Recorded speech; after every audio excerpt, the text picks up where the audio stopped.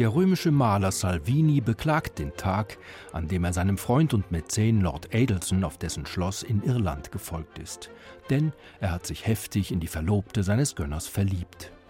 Diesen Umstand versucht sich ein Widersacher Adelsons, der das Paar trennen will, zunutze zu machen. Doch trotz Täuschung und Intrige findet die Hochzeit schließlich statt. Großzügig vom verzeihenden Freund abgefunden, zieht Salvini sich nach Italien zurück.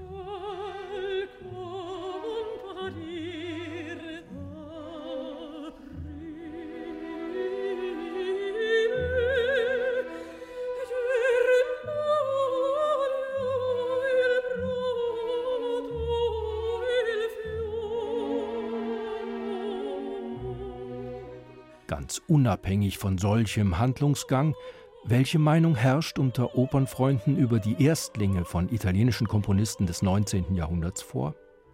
Keine sonderlich hohe. Weder bei Rossini, siehe La Cambiale di Matrimonio, noch bei Donizetti, siehe Chiara e Serafina. Weder bei Verdi, siehe Oberto, noch bei Puccini, siehe Le Villi. Warum sollte der Fall bei Bellini und dessen erstem Versuch anders liegen? Nur weil er schon als junger Mann gestorben ist? Mit 34 Jahren nämlich?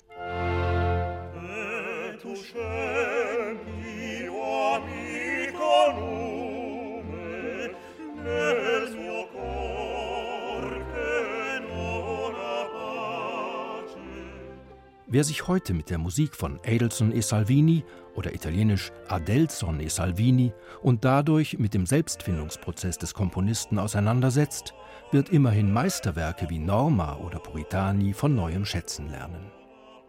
Der 24-jährige Bellini war noch auf dem Weg zu einer individuellen Handschrift. Als Student brachte er seine erste Oper zu Papier für das Konservatorium in Neapel. Der halb ernst gemeinte Beitrag zum Genre der Opera semiseria klingt nach dem Vorbild Rossinis in so manchem Takt. Wie ein Genie im Embryonalzustand wirkt Bellini, der später so elegisch daherkommende Sizilianer. Vom Dirigenten Daniele Rustioni wird das zum Anlass dafür genommen, die Solisten um Mäßigung im Ausdruck zu bitten.